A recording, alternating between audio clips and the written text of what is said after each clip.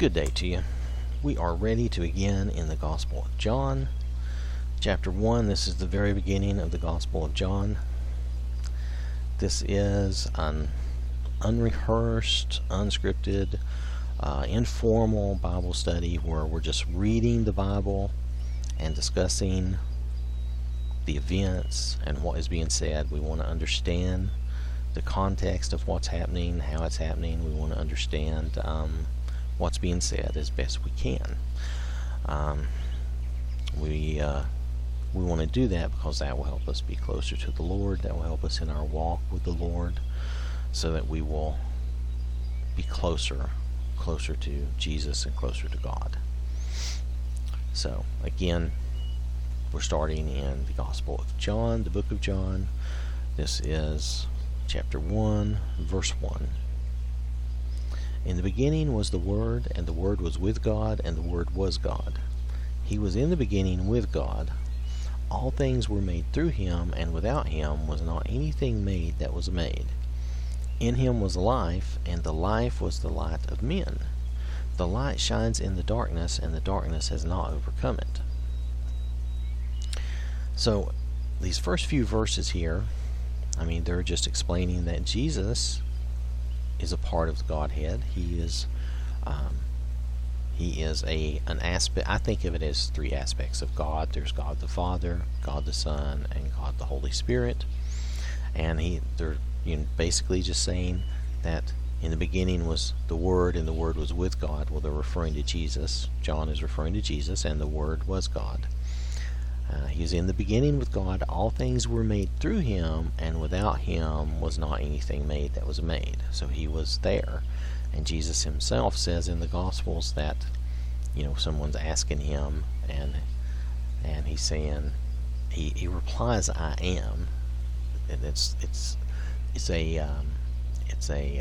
I can't think of the right word. It's kind of a throwback to where God in the Old Testament tells Moses, "I am." I think he tells others, "I am" as well, but I'm trying to remember one of the more memorable times. Anyway, because God is omniscient and he's all present, he's always present and always all powerful, so he's "I am" for that reason.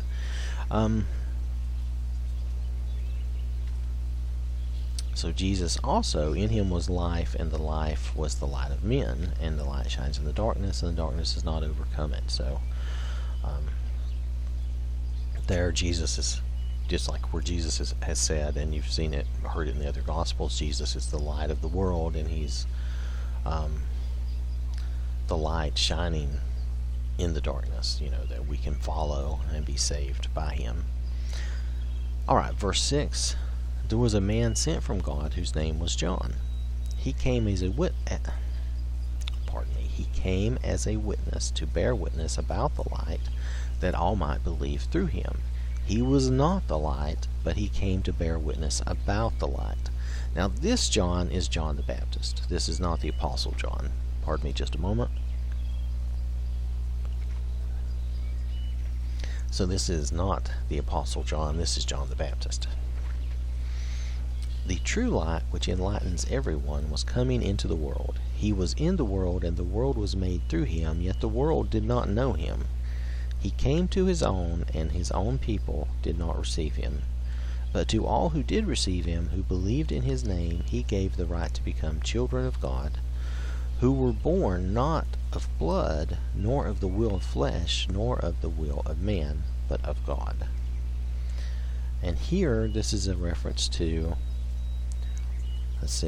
all who believed in his name, he gave the right to become children of God. And that's all of us. We are, when we believe in Jesus and we're baptized, we show that belief. And we're baptized, we act on that.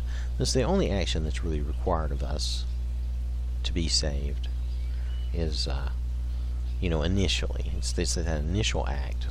We hear the word, we believe in Jesus, and then we profess that, we confess that, and then we get baptized, and that's our act of faith for that salvation. Now there's beyond that, of course, we have to remain faithful and try, keep studying and trying to stay on the path and follow Jesus. But initially, to be saved, it's very short and very simple, and there's only one real act of faith for us, and that is to be baptized. Because faith, just like faith, repentance, all these things require some action. You have to take some action for it to be true and real.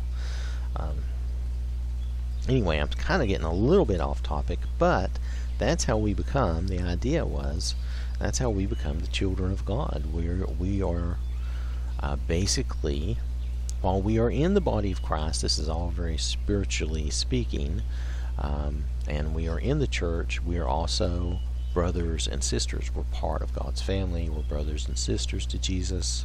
We're like, think of us as younger, unruly brothers and sisters, Anyway, but we are children of God, and through Jesus.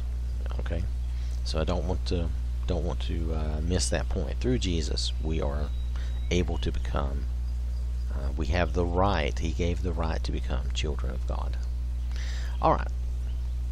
So verse 14, and the Word became flesh and dwelt among us, and we have seen his glory, glory as the only Son from the Father, full of grace and truth. John bore witness about him and cried out, this was he of whom I said, he who comes after me ranks before me, because he was before me. And from his fullness we have all received grace upon grace. For the law was given through Moses, grace and truth came through Jesus Christ. No one has ever seen God, the only God, who is at the Father's side. He has made him known.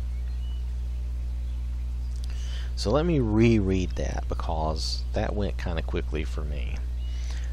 Verse 17, for the law was given through Moses, grace and truth came through Jesus Christ. So, and Moses did present the law as given to him by God, and that happened. That was after the Exodus, really, of Egypt. After they left Egypt, God gave them the law through Moses, and then grace and truth came through Jesus Christ.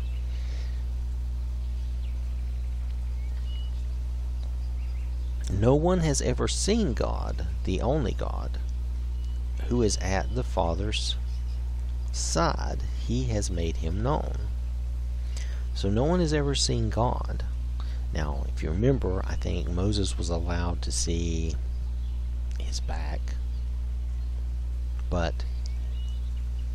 or some small portion, and we don't know if that's more from a, what would you actually have seen of God's glory? We don't know what he would have actually seen, so it's hard to say. But no one has truly seen God, has truly seen the face of God, as I think that is what this is referencing here.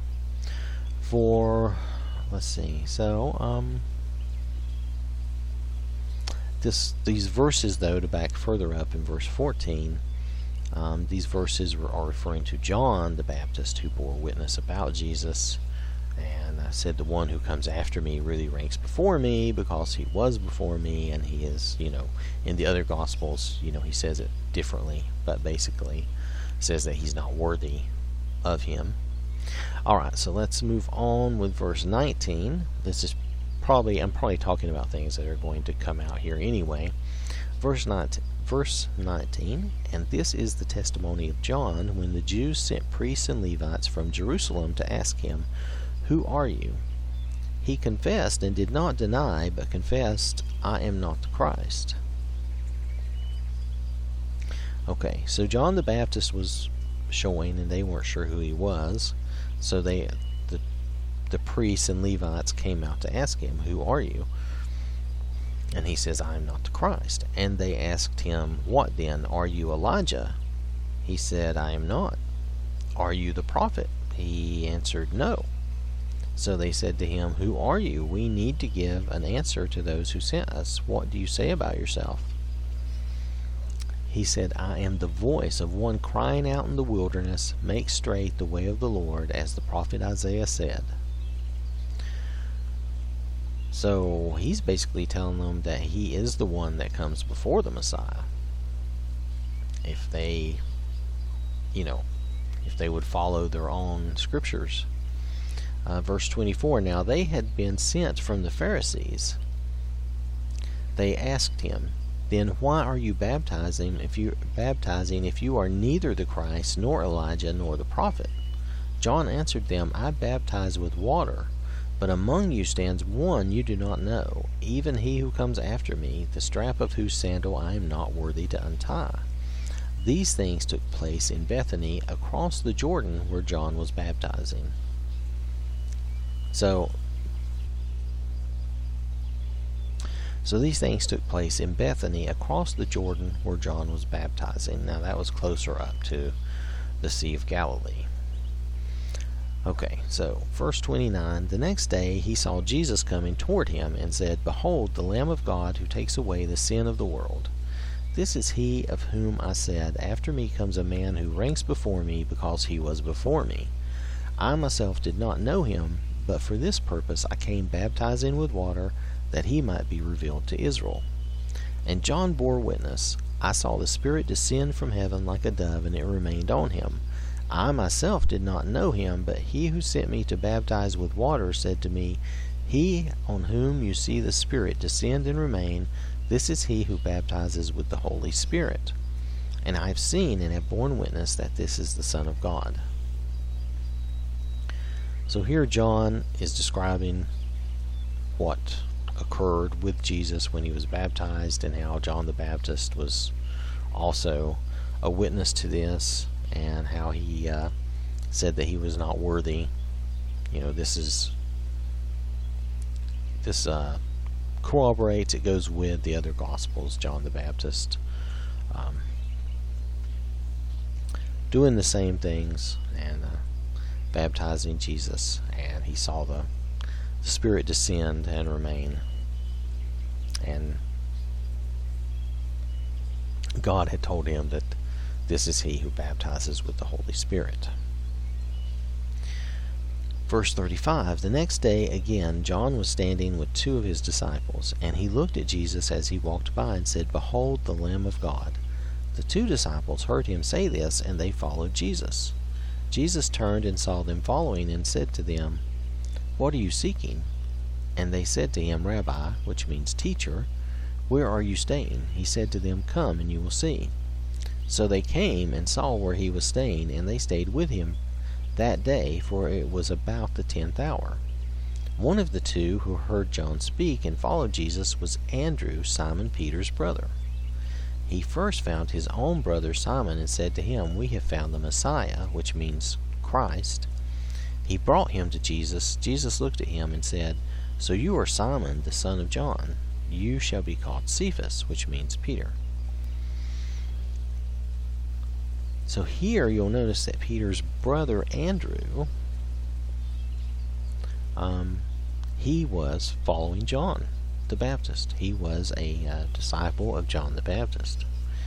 And he and this other, do they say who the other is? The two disciples heard him. Nope. They don't tell me who that is right now. But there was another that was following John the Baptist with Andrew, and they left. They moved from John the Baptist to following Jesus because Jesus was the Messiah, and that's what John the Baptist was plainly telling them. Behold the Lamb of God. He was saying that is the Messiah. So of course they believe John the Baptist. They're going to move on and follow Jesus, because here we're following the one who's proclaiming the Messiah is coming, but now we're going to move on and actually follow the Messiah. Pardon me. So the next day Jesus decided to go to Galilee. He found Philip and said to him, follow me. Now Philip was from Bethsaida, the city of Andrew and Peter. Philip found Nathanael and said to him, we have found him of whom Moses in the law and also the prophets wrote, Jesus of Nazareth, the son of Joseph. Nathanael said to him, can anything good come out of Nazareth? Philip said to him, come and see. Jesus saw Nathanael coming toward him and said of him, Behold, an Israelite indeed, in whom there is no deceit. Nathanael said to him, How do you know of me? Jesus answered, Before Philip called you, when you were under the fig tree, I saw you. Nathanael answered him, Rabbi, you are the Son of God. You are the King of Israel. Jesus answered him, Because I said to you, I saw you under the fig tree, do you believe? You will see greater things than these. And he said to him, Truly, truly, I say to you, you will see heaven opened and the angels of God ascending and descending on the Son of Man. So this is Jesus calling his disciples here, and this is an accounting of how he basically, shows Nathanael how he is the Son of God. I think it's because he knew, if you read in the context here, he knew that Nathanael had said, Can anything good come of Nazareth? Come out of Nazareth. And obviously Nazareth was perhaps not the best and easiest place to be. I'm not that familiar with their history and how that area was, but obviously not everyone thought highly of Nazareth. But Jesus had called these, and he told Nathanael that before you were called, I saw you under the fig tree. I'm sure he could have told him other things, but that was enough. And you'll notice what Jesus says about him. Behold, an Israelite indeed, in whom there is no deceit. So Nathanael was a very honest, upright person. He did not have any deceit. He did not lie. So that's a pretty good statement about somebody for Jesus to say that, because Jesus would know. So that's impressive too. So, alright, that is the end of John chapter 1. Let me just make sure. I'm pretty sure that was the end. Oh, my pages are stuck together. Pardon me. That's what I get for doing this. Yep. Okay. So when next we return, we shall read chapter 2. It's the end of chapter 1. And that's basically a good introduction to the Gospel of John. So, thank you for listening, and hope you have a wonderful day. God bless you.